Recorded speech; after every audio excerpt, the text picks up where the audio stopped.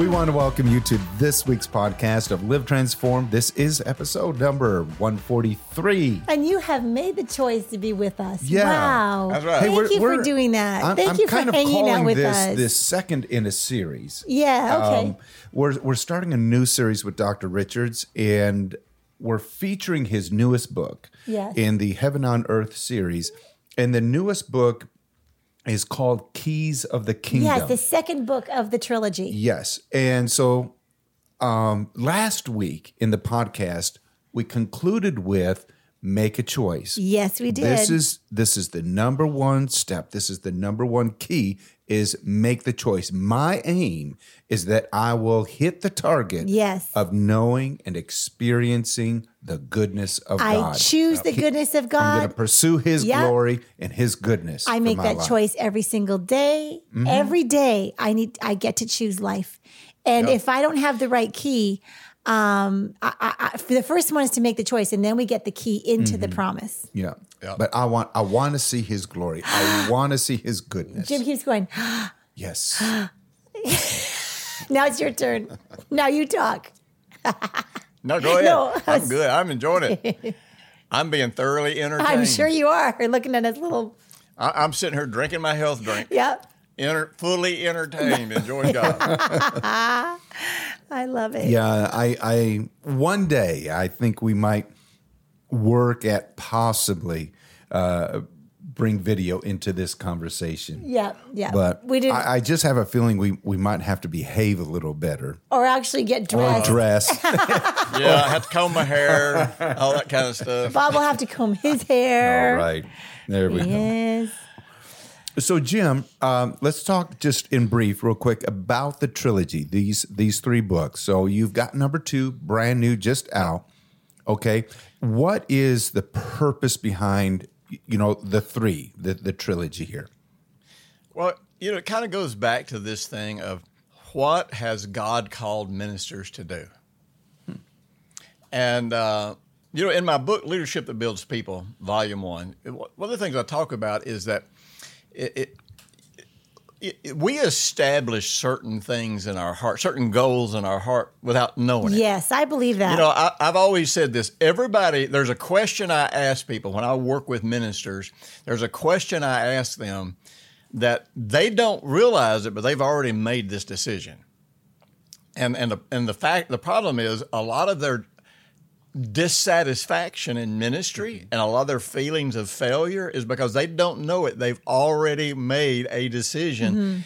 And so what's happening is their feelings of success, their feelings of all these feelings they have about their ministry and what's driving the way they make decisions in ministry is being determined by a subconscious decision. Yes, that is so good. So I always ask people this. Are you using people to build your ministry, or are you using your ministry to build people? Now, everybody's already answered that in their heart because they've already been influenced to define success. And one of the ways we might even understand this, okay, so what do you consider success? And almost always, if you can get people to be honest, particularly ministers, they have a hard time being honest because, as a matter of fact, it's hard to get Christians. You can't do surveys with Christians. They will not tell you the truth on a survey. They will give you the answer they know they're supposed to give you. Mm-hmm. Yes. And so it's really hard to drill down and get to how to help people because they're feeling obligated to Most people pretend. think that they know the answer to those questions because there's such an obvious answer to that question.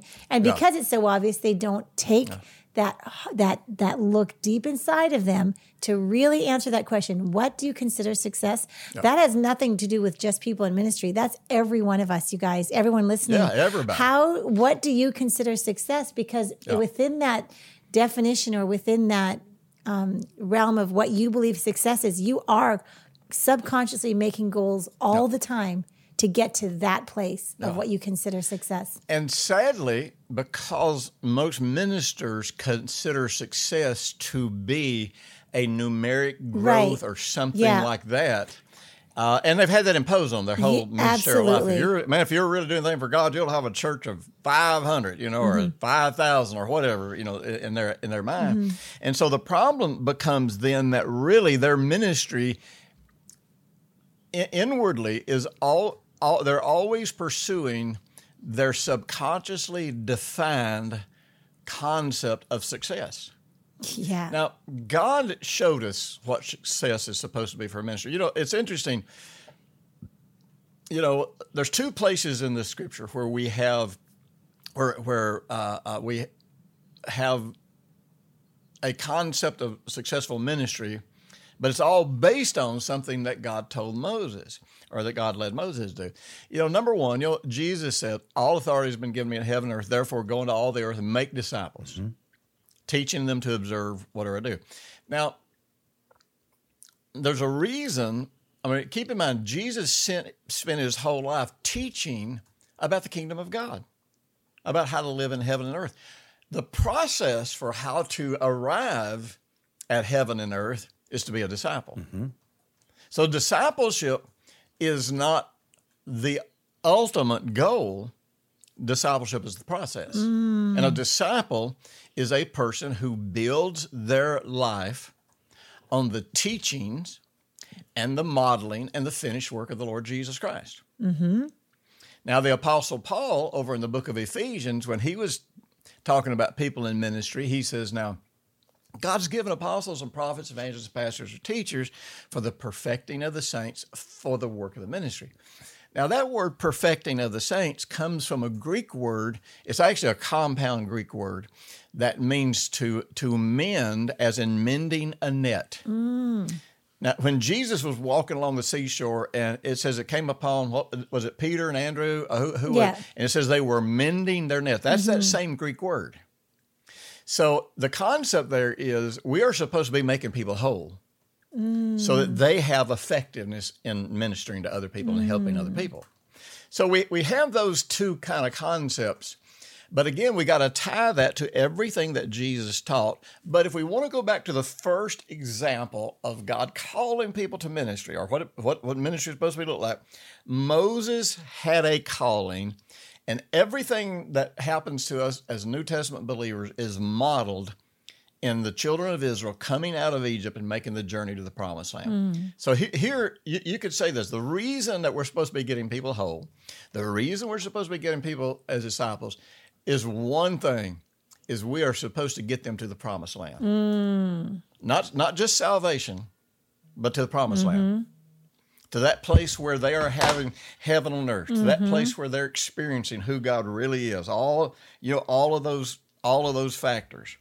So Moses, in order to get the people to the Promised Land, he had to teach them the prescriptions of God, and had to, as much as he could, reveal to them the goodness of God. Well, and of course, interestingly enough, people do not get transformed through teaching. Right. And that's something we have to accept as leaders.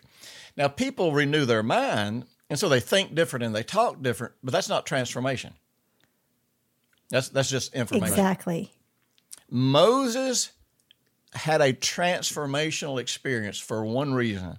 He saw God as he was. Yes. And that's what, 2 Corinthians 3 talks about that. 1 John 2 talks about that. 2 Corinthians 3 talks about looking past the veil and seeing God through a glass darkly and moving from glory to glory. And it all depends on seeing God clearly. At 1 John, I think it's chapter 2 or chapter 3, says that he says, for when we see him, we'll be like him because we'll see him as he is.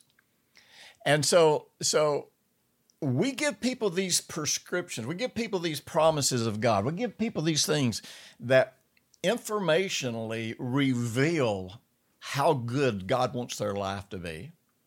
We give people these prescriptions so that they can say, okay, I can put this into practice and here's an idea. Right. If I don't commit adultery, my marriage would be better. Yeah. There's an idea. Say, the commandments are legalistic. Really? So that's a bad thing. Right. Like don't steal, don't lie. That's I'm going to quit stealing the line. That's really a legalistic thing. It's like, how stupid. It really is can be ridiculous. legalistic. Yes, I get it. Yes. So when we apply God's wisdom, we get to see the outcome of a good life. So then we start grasping, as we're renewing our mind through this, we start grasping and having some experience of, oh, wait a minute, everything God tells me makes my life better. See, that's why Jesus, actually, we are supposed to take somebody into discipleship first, and they become converts later. Right. You know, I know in our church, I almost hate talking about this because I don't like talking about numbers, and I never actually did this. One of my staff members did this, but my staff member, one of my staff members did research and found that in our local church, we had over 10,000 first-time commitments to Jesus. That's pretty significant. Yes, it is. And what's interesting is I never one time preached a salvation message. Never. I always taught messages about applying the truth and how that comes out in life. And when people would see how practical it was and realize, oh, wait a minute, I didn't know God cared about this part of my life. When they started realizing that, they would give their lives to Jesus. Absolutely. And they gave their life to Jesus by being introduced to discipleship. Right. Not by being, and there's nothing wrong with it. And it's because deep down, every person is craving that. They're craving this, what is it that will make my life work? And when you start talking about discipleship, about peace and joy and righteousness, everything in a person's heart, if they're true to their heart, will say, I want this. I want this. Yeah. Thank you. Of course they want Yes. We were created. Remember, man was put in paradise. We were not created to have pain. Right. We were not created to have stress. We were not created to have fear. We were not created to have to. Now, we have the capability of all of those things, and all of those things should be signals that say, whoa, wait a minute, I'm going the wrong direction. Yeah. If we didn't have those capabilities, if we didn't have the capability for fear, stress, and even guilt, people, I talk about, guilt is destructive if you live in it. Yes. Guilt is not destructive if you use it. If you use it as a warning sign. Yes. Use it for what it's good for. Yeah. And so we were not designed to live in pain of any kind. Our very nervous system is fight or flight. We, at the very first indicator of pain, of unhappiness, man, there's something in us that says, fix it or run. Yeah. You go on a date with a girl, you're a single guy, you go on a date with a girl, or you're a single girl and you're going to date with a guy, and they do something that inspires, this don't feel right, or this kind of frightens me. You know why God gave you that? So you would not be dumb enough to marry people who are going to be mean to you. You go on a date with somebody and you get that feeling, you're like, excuse me, I'm going to the restroom. And I'll never be, and you will never see me again. That's right. You run. You don't even tell them. Right. Now, that sounds a little facetious, but you see, here is the core of all of our issues in life is that we don't believe how good God is. Yes. That's it. Yeah. That's it. Yeah. That is the core of every issue. So one of the things I like to do is I like to say, okay, we got to make these decisions, but you got to make these decisions from confidence. Now, Jesus taught us we think Jesus taught us to ask God to establish his kingdom in his life. No, he didn't. He didn't tell us to do that. He taught us to establish his kingdom in our lives by using the keys of the kingdom, which we're getting there, but we just got to have the right foundation to be able to do this. Correct. Or else it just, we won't have the confidence. But, the way you have established the kingdom is when you've established the will of God. And so people are always like, I'm so confused. I don't know what the will of God is for me. And I'm like, well, okay, then let's look at the only 2 times in the Bible that we have a picture of what the will of God looks like. In other words, when man didn't pray it up, that has nothing to do with how good somebody was or how bad somebody was, or whether somebody prayed enough. What did the two times that we see God in control, because God's not in control now, we are, and nobody believes that. I mean, honestly, most Christians are like, yes, okay, sure, All right. The first time we see God's will was the Garden of Eden. Yes. Was there sickness? No. Was there pain? No. Was there suffering? No. None of that happened until man made a choice. And that choice was to live my life where I decide what's right and wrong, good and bad, destructive, not destructive. And so from man leaving the Garden of Eden until now, all the destruction that's happened in the world has happened because of choices. Yeah. You want to take a little interesting caveat here? Yes, of course we are. Take the caveat. Take the path. Right. Let's go. Now, one of the things I've taught for years, and I've had people look at me squinty-eyed over this, first of all, God did not curse planet Earth when Adam and Eve sinned. Mm-hmm. Now, we're taught that. But that's not what happened. Man was given dominion over planet Earth, and he was to be a delegated authority here. And God said, I'll show you how to have paradise all the time. If you trust me, you will make your decisions and you will rule over planet Earth in a way that is harmonious with what I'm going to teach you. If you don't trust me, then you'll do what you want to do, and you'll get the outcome of your choices, or the outcome of your wisdom. So now God had to do that because he could not have a loving relationship, which is what he wanted. He wanted a family that was connected by love. Yes. And you can't have love unless there's freedom of choice. Mm-hmm. Right. So, and men, I'm telling you, the majority of the church believes the devil's doctrine, and the devil's doctrine is that God is in control of everything that happens in planet Earth. That is as demonic, that is as deceitful, and more people will go to hell because of that doctrine than any other belief embraced by the human race. Mm-hmm. Because the very core of Luciferian doctrine is God's in control of everything, and there's wars, there's disease, and there's people dying. So since God's in control of everything, evidently that's what he wants, so he's not really a good God. You can't trust him. That's it. Yep. And he wants my mom to die early, and he wants my kid to do this, because he's in control. And he's got some mystical reason. Yeah, we have to trust him. There must be a reason. Yep. So that makes people hate God. Yeah. Makes it impossible to trust God. It makes it impossible to believe that God is good, because you just can't twist that around enough. People say, well, God's good and he has a good purpose. You don't believe that for a minute. You're trying to convince yourself that somehow God's good just because you don't really want to say, I hate God for what he did, right. What I think, what I'm blaming him for. When I first got saved, I was, let me see, I got saved in August, and in February, I had a child to die.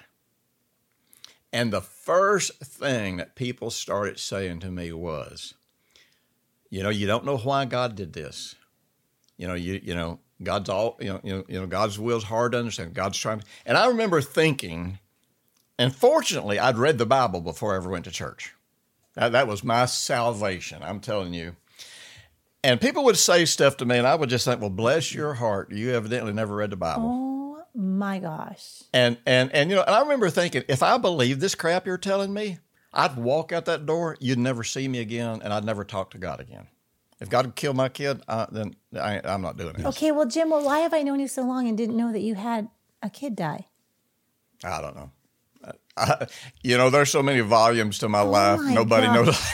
Nobody knows all of them. Wow.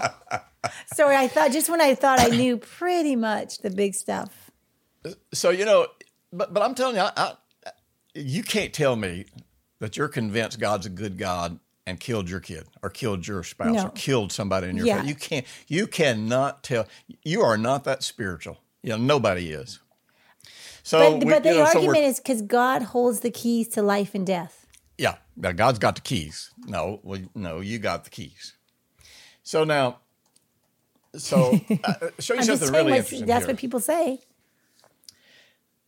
In order for there to be life on planet Earth, there has to be a pulsating electromagnetic field. Yeah. And the Gauss, or the strength of that pulsating electromagnetic field, determines how healthy every human being will be.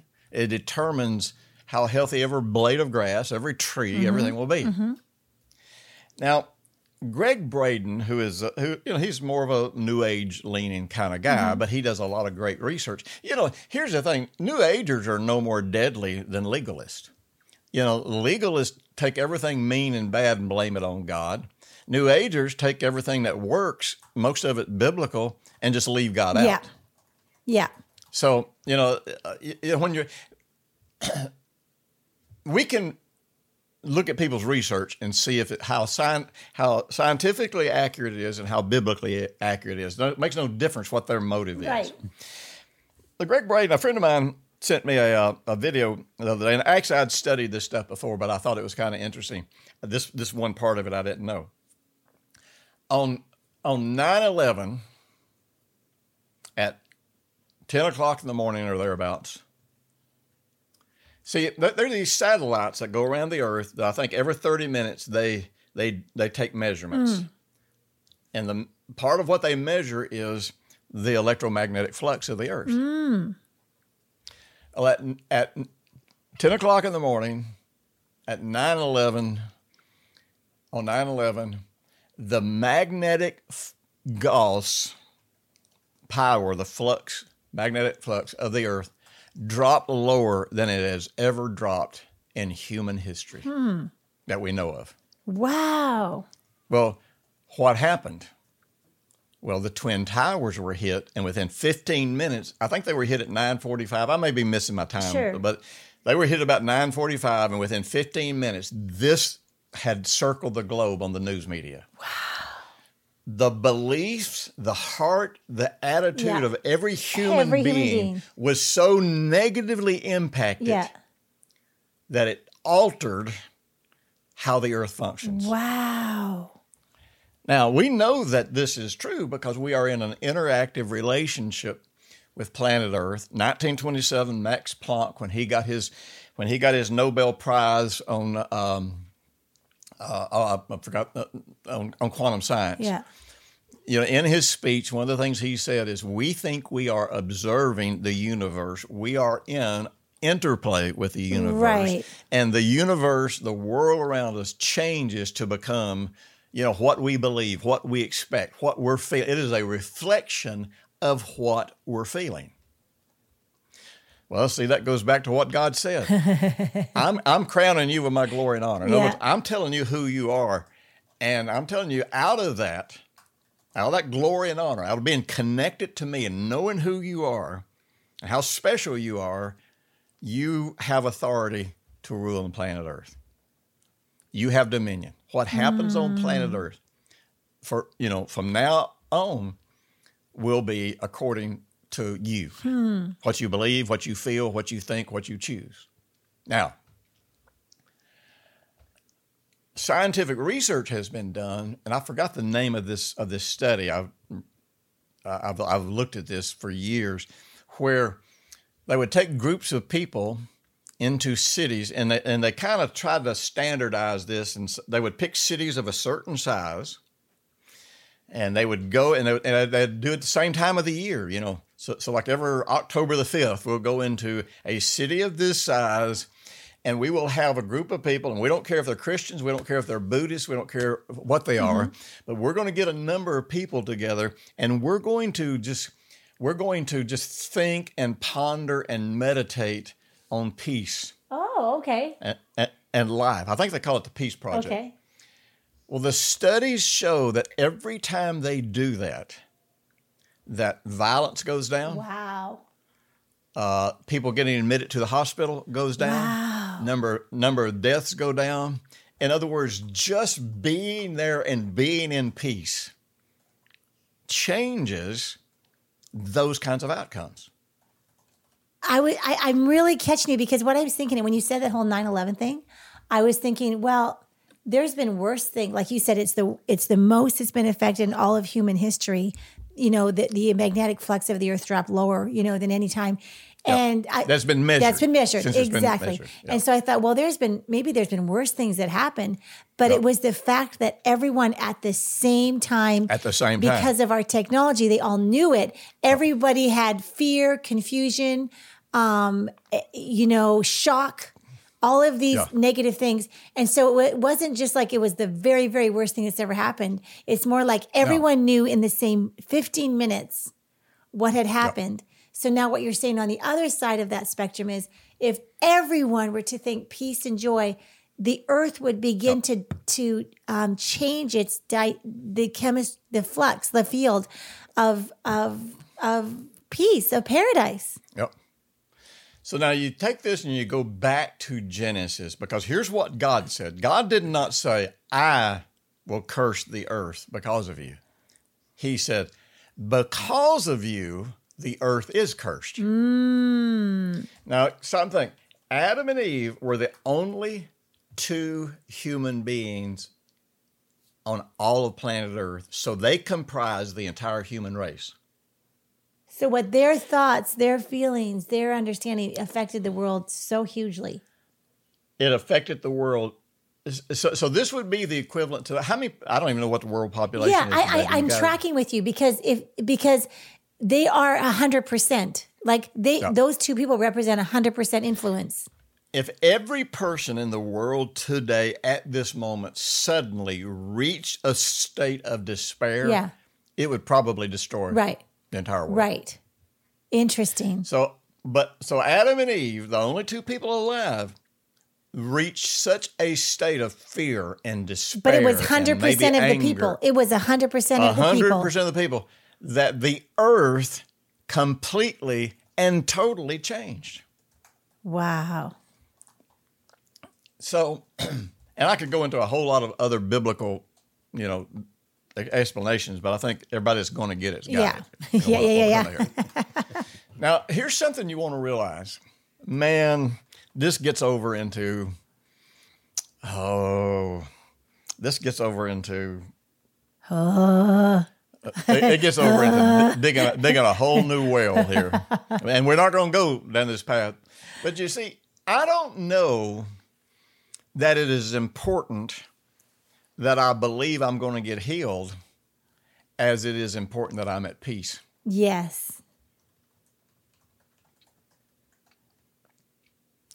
Because studies have been done in the human brain that many people who experience, I'm talking about non-believers, believers, non-believers, doesn't matter. And there have been studies that have done this where they would take people, put all these electrodes on their brains, all this kind of stuff, and get them to a place of peace, and they would just their body would instantly heal. Tumors would go away. Now these are real scientific studies. So, well, why would I, as a believer, be at peace? Because I know God's good, because I know His promise is mine, because I know I don't have to fear this situation. Right. That I'm facing right now. I know the outcome is going to be right. Whatever. So,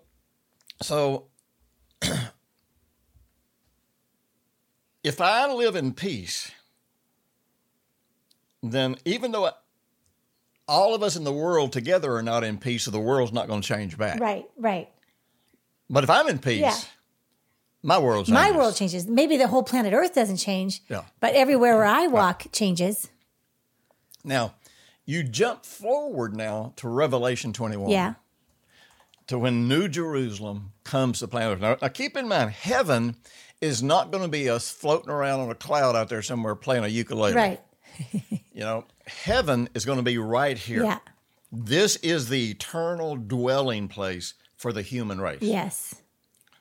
And so when New Jerusalem, which is really what heaven is, comes to planet Earth, it says, man, you go in there and you read it, it says, there'll be no more fear.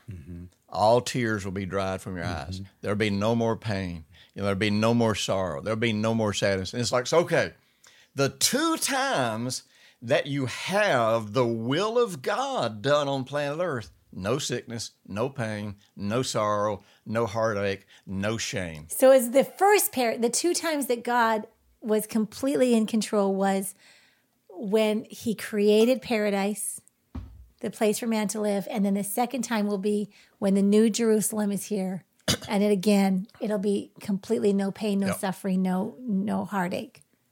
Now, by the way, this is kind of a caveat again. You are in a caveat mood, aren't you? I like it. Well, the thing is, there's so many subtleties to all this. So, a lot of these fake grace people are like, well, how could God be love if there's a hell and he's going to send people hell? No. Number one, God doesn't send people anywhere. Yeah. People who don't want what God is offering are making a choice. But stop and think about this. We can't have worldwide heaven on earth if there are still dissenters here. They can't be here and us have heaven. Does that make sense? Yes. And so, they've made their choice. They don't want this. They don't want God's morality. They don't want what God's offering. They don't want to live this life. They don't, they want to live their own life. And so that's their choice. And they take that choice, and that choice determines how and where they will spend eternity. And I don't know that hell is the metaphoric description that we have of it. See, I've wondered about that a lot. I don't think about it a lot, but while you're talking about hell, I was going, like, is it what they've always said it was? Like, I mean, there are scriptures. Yeah. There's going to be weeping and gnashing of teeth. I mean, I'm thinking of stuff like that. And I believe that's true. Yeah. But as far as like being a burning pit of fire, I don't really believe that's actual. I believe that's metaphoric description, because hell was the concept of hell that we have of a burning fire. Matter of fact, most of what we believe about hell came out of Dante's Inferno. Yes. It did not come out of the Bible. Exactly. But when Jesus talked about hell, the word and the letters that were involved, they understood that, see, the word for fire is the word passion. A fire represents a burning passion. Now, when we leave here, we no longer have a body, a physical body. Right. So if you chose to spend eternity seeking to gratify and fulfill your passions, but you don't have a body to fulfill them in, then you live in a constant burning fire of lust and greed and all of that never gets There's fulfilled. no way to experience because we've given our senses in our body in order to experience. But if we don't have that, then we just have this longing that is so intense that will never be satisfied. Right. So I think the descriptions that people use, that even Jesus used, were trying to explain the degree of torment, not the fact that you are in a literal fire per se. No. That's my thoughts on it. But anyhow, so now in between Eden and heaven, then you have all of these people on planet Earth, some who hate God, some who love God, some who are at peace, some who are. So there's no way to restore harmony to the world as a whole. Right. So this means that the only way a person can experience the perfect will of God, which is peace, joy, righteousness, fulfillment, a connection to God, feeling loved, good self-worth, all of these kinds, the only way to experience that is individually. Yes. So Jesus came, actually, even in the Old Testament, that's, when he talked about choose life. And he says, then you'll live, and your descendants will live. Choose this day, choose blessing. Don't choose cursing, choose this. So to a great degree, before Jesus came, man can make choices that would determine the quality of his life. But Jesus comes on the scene and says, all right, now we're going to fix this. Now we finally are at a place to fix this. And here's the way we're going to fix this. You can be born again. The Spirit of God can come inside you. And now your heart, which is part spirit and part soul, now in your heart, you can choose to embrace the life of God that's in you. So even though the world around you may be spinning out of control, you personally can experience heaven on earth. And so you can look at Eden and say, that's how I choose to live, connected to God, full of peace, no fear, not giving into crazy sin, not, all this kind of stuff. I'm just going to yield myself to God. I'm going to follow him. And so that's the reason Jesus came and preached the kingdom. This is how you have heaven on earth, kingdom of God in your heart. Your own heart. Now, like we said last week, though, that has to be your choice. It doesn't matter if you're saved or not saved.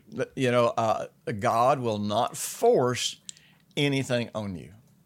You have to look at what he's offering and say, because I trust it, I choose it. Now, there's a lot of people that want it but don't choose it. Right. But you said the word trust, because I trust it, I choose it. Yeah. And if I trust it, and see, then we got the Holy Spirit inside of us. It's always ministering to us. Okay, then since you chose this, and since you say you trust God, then here we go. Then handle this situation this way. Have you ever been in one of those situations where, man, you're in conflict with somebody and you're just absolutely sure that you figured out how you're going to handle this, but you still ain't got peace? Yes. And maybe even you go and try to handle it that way, and it just gets worse. Exactly. And then one day, for whatever reason, you let your guard down, for a second. You stop trying to convince yourself that you're right. And all of a sudden, God says, do this. And you're thinking, well, all along, I thought if I did that, I'd be losing. I'd be giving in. I'd be compromising. I'd be letting them win or whatever. You know what I mean? But then the minute you go, okay, it's not even the fact that you've done it yet. The minute you say, okay, and then it's like, bam, all of a sudden, you're at peace. Yeah. All of a sudden, all this anger is gone. All of a sudden, all this stress and tension is gone. Well, that's what the Holy Spirit, when the Bible says the Holy Spirit will convict us or convince us of righteousness, that's what he's doing. Yeah. He's convincing us this is righteousness. This is how to stay in harmony with God. This is how, so you're having the kingdom of God. And the amazing thing is you can go to that person and you can do that now, and it'll usually come out great. Yeah. But even if it doesn't come out great for them, you're just like, you still get to have you're peace. You're just like heaven on earth. Right. So this is why, and I taught this in my first book in the trilogy, Heaven on Earth. For me, it was like, okay, I want to reverse engineer. Here is a person that's experiencing the kingdom of God. I want to reverse engineer. I want to go back through every step, every thought, every decision that causes a person to end up here. Yes. End up heaven on earth. Yes. End up with peace in their heart. And when I back engineered that, the first thing, the first attitude that had to be present was they had to have a repentant, teachable heart. I mean, that's the first message. Repent, the kingdom of God is at hand. In other words, I've got to be, repentance is about changing your mind. I've got to have an attitude that says, I will always change my mind to turn back toward God's wisdom, to turn back toward God's prescription, to turn back toward how the Holy Spirit's leading me, to turn back toward walking in love. And if I don't have that attitude, then I don't even get to take the second step. This is the first key. This is the first key. You have to have that repentant heart. Absolutely. Have to be teachable, have to be humble, have to be willing, have to trust, have to know that you're not going to trust in your own mere human strength. You're just actually choosing to know that his way is actually higher than your way. His thoughts are higher than your thoughts. And see, that leads you to salvation. Yes. And salvation is about lordship. It's not about just deliver me. It's about lordship.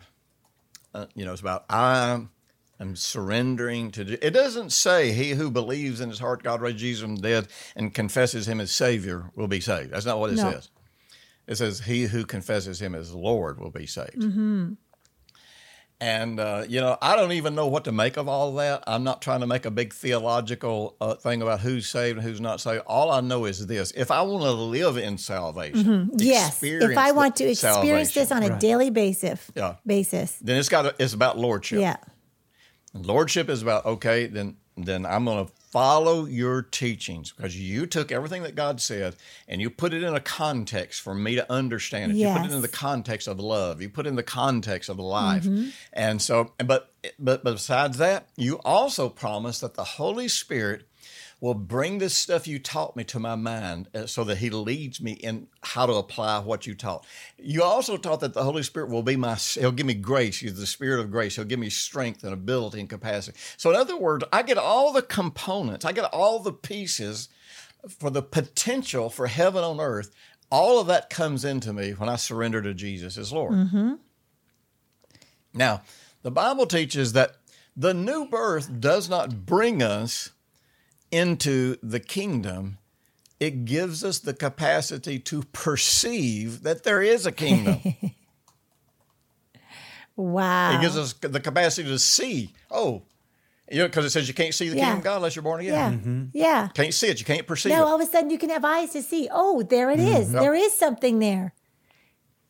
Now, again, another caveat. Remember, it said you got to believe that God raised Jesus from the dead. Mm-hmm. If I don't believe God raised Jesus from the dead, conquering death and hell and all this stuff and providing this inheritance, then I still can't perceive that there's a kingdom. Interesting. Because where is this kingdom? The kingdom is in the resurrected Lord, the resurrected life that he gives me. Wow. So I perceive that there's a kingdom. Mm-hmm. And once I perceive that there's a kingdom, then the question is, do I trust him and enter in? Hmm. Now, Jesus said, Jesus said, yes. It said, many will say to me, Lord, Lord, I've done stuff for you. Yeah. And he's going to say, I don't even know who you are. Oh, my gosh. And then he gives us a parable to help us understand this. He says, if you hear my teachings and you don't put them in practice, you're going to be like that person who builds their house on sand. And when trouble comes, you don't have a foundation. That sand's going to wash out from under this house that you've built or this life that you've built, and it's going to collapse. But he says, he who hears my words and puts them into practice. Well, who is that? That's the person that knows him as Lord, that says, I trust you. Yes. I got my own opinions, and sometimes I struggle with my own opinions. Sometimes I run that way for a little while. But I'm telling you, as much as I can, I'm always coming back to how you said to put God's word into practice. And I'm going to walk in love and da-da-da-da. And I'm not earning anything. This is just how you live in the kingdom. Wow. Mm-hmm. And so you make that decision. Mm-hmm. I'm going to build my house on the rock. Well, the rock isn't Jesus. He didn't say, he is the rock, but the bigger picture is, in context, he's saying the rock is not just me. It's me and what I teach. Mm-hmm. So you can call on the name of Jesus all day long, like that guy, in the previous verse said, Lord, Lord, I've done all this stuff. And he's like, I don't know you. Mm-hmm. We're not intimate. Mm-hmm. Mm-hmm. You referenced last week, listening, but listening with the intent to apply to your life. Yeah. That I'm going to obey, that I'm going to follow. Yeah.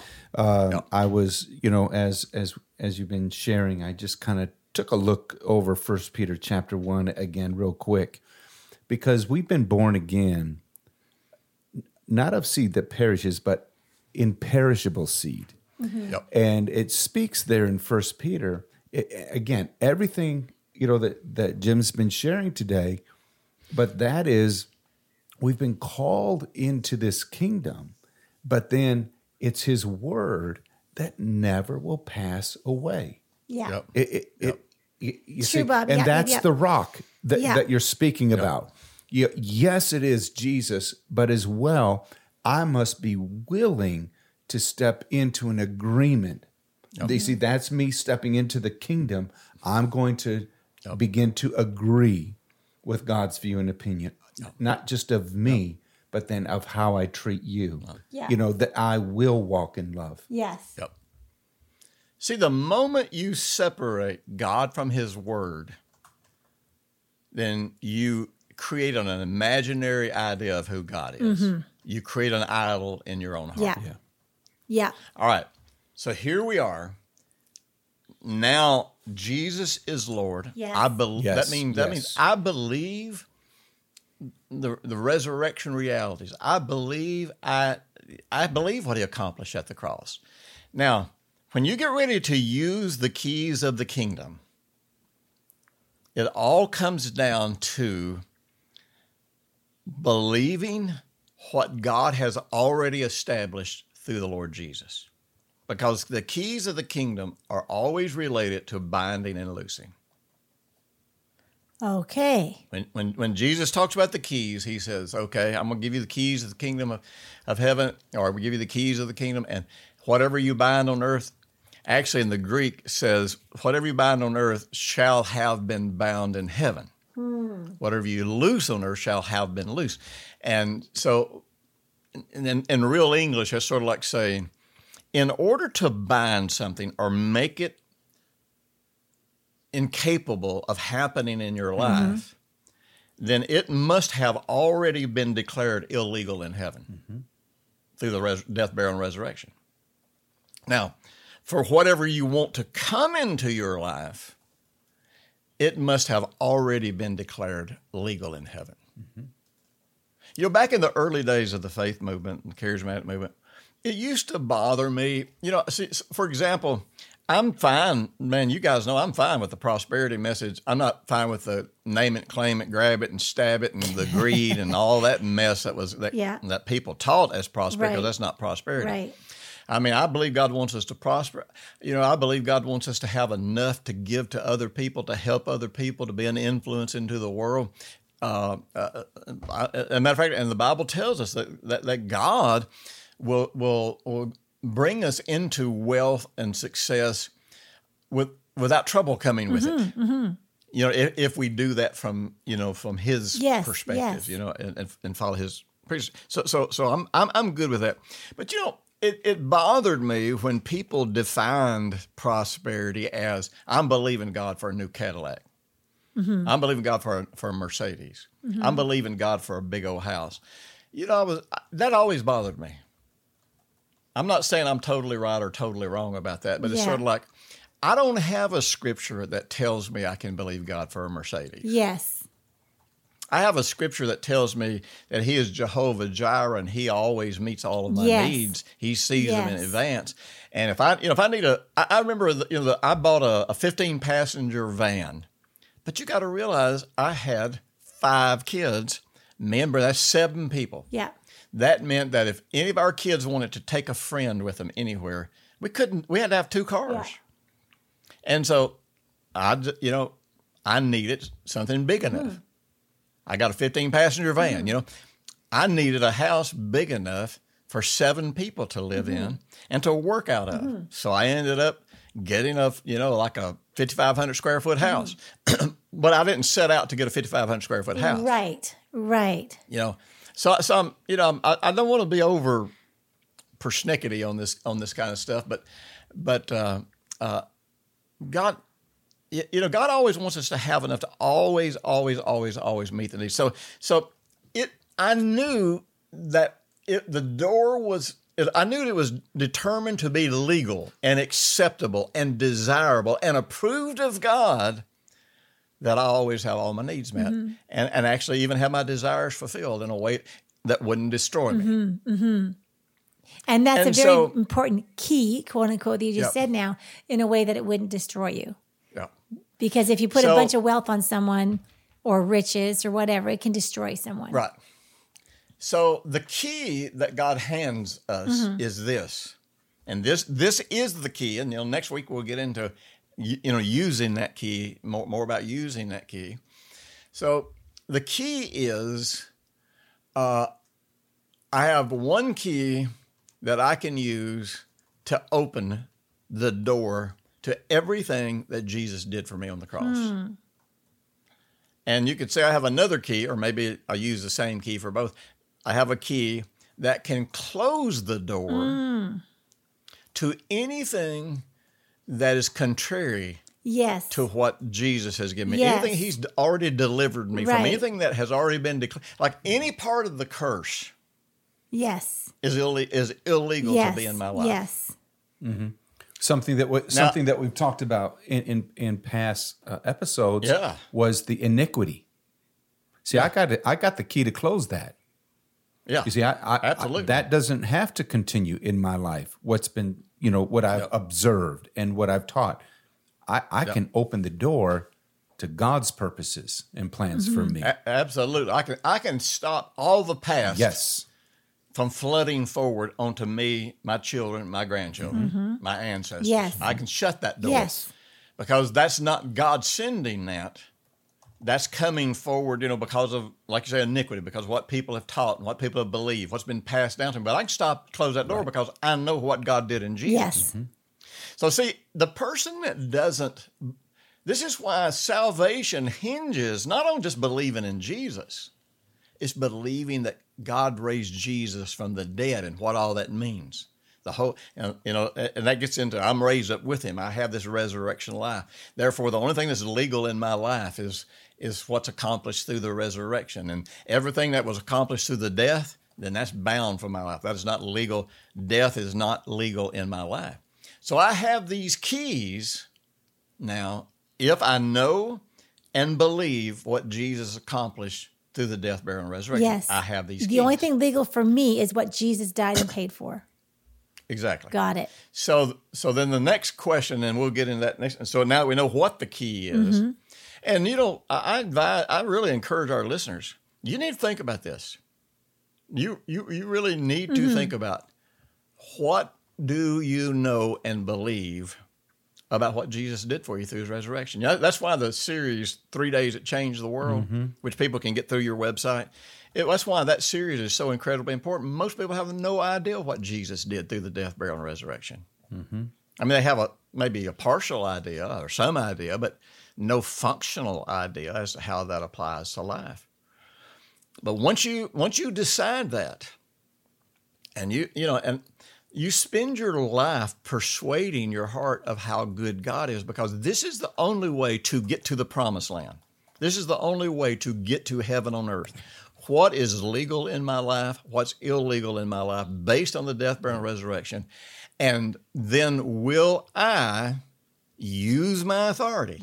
Maybe next week let's just go into the concept of delegated authority, because if you don't understand delegated authority, you cannot really understand your role in utilizing the key. So for me, I can't say anything about the world around me. I mean, I'm an influence in the world around me. I'm an influence in my family. I'm an influence in my friends. I'm going to be an influence everywhere I go. But by and large, the one thing I have authority over is my world. And if I don't use authority in my world, then what's going to come into my world is what's going to be imposed upon me emotionally, physiologically, by the people that are around me. And I think that something that I am so passionate about is that most people are waiting for the people around them to change before they can have heaven on earth. And I'm just saying, this is what I'm experiencing over and over again. Absolutely. As we're ministering to couples come into our homes, and every time, I can't have that and be married because I'm living with him. I'm waiting for him to get better. Then I can have heaven on earth. And no, I have authority over my world. Yeah. And that, or they're, praying, in, air quotes here, for a miracle. Yeah. And so passively sitting by, God do something. Meanwhile, he's accomplished everything. Yes. Through the death, burial, and resurrection of Jesus. You see, this is where it is really at. And so, Jim, as you've taught, again and again, to receive, that lambano, to take hold of and to bring to oneself. You see, this is us using the keys of the kingdom. And then the other thing I heard really clearly is now, what do you know and believe that Jesus really did for you personally? Yes. Yep. And then once you decide, you can spend your life persuading your heart of that reality and that truth, and you will experience heaven on earth as you do so. Mm-hmm. I remember about 20 or 25 years ago, we did a television program. And at the end of that program, we went out to eat lunch together like we would always do, And I can remember, Audrey, you saying, Jim, I finally understand now. You're not just teaching about grace. Right. You're not just teaching about peace. Everything you teach always comes back to the resurrection of Jesus. Right, right. And I can remember the day the light turned on. That turned on for you. This is not a bunch of individual pieces out here that don't connect. No. Everything has got to come back to the resurrection of Jesus. Yeah. How good you believe God is going to be 100% based on what you believe Jesus accomplished through his death, burial, and resurrection. So good. Jim, thank you for a great day. Thank you for reminding me. Thank you for reminding me of that light on situation. Yeah. I just love that. Do you remember that? As you're talking about it, I remember. Well. Mm-hmm. I remember. Thank you for that. Thank you for being my big brother for a long, long, long, long time. Everyone, I do want to remind you of Jim's brand new book, Heaven on Earth, Keys to the Kingdom. It's now part 2 is out there. You've heard about this one, but now it will become part 2. Keys to the Kingdom will become available on October the 19th. Perfect. Okay. And they can get it through your website. Okay. Perfect. And then as well, it would be awesome for you to take some time. You can go back and look, over the podcasts, that we have here on Live Transformed, and you can research and look. And we did do a series on 3 days that changed the world. Or you can go to Jim's website, Impact Ministries, and you can purchase the series there and just do that. As supplementary, but absolutely foundational to your heart and what you believe. And as you turn off the podcast today, now just think about, when you turn this off, first thing you can think about, Jesus, what did you do for me? Personally. And then now I'm going to spend my day today persuading my heart of the reality of that. And then the next day, the next day, the next day. But do it for today. Good. Mm-hmm. All right. Thanks, Jim. Thank you, guys. I enjoyed it. I hope everybody enjoyed it as much as us we three sure did. I sure did. We three loved it. Absolutely. All right. A reminder, this has been episode 143. Yes. Number 2 in this series of Keys to the Kingdom. Love it. We'll see you next time. Bye-bye.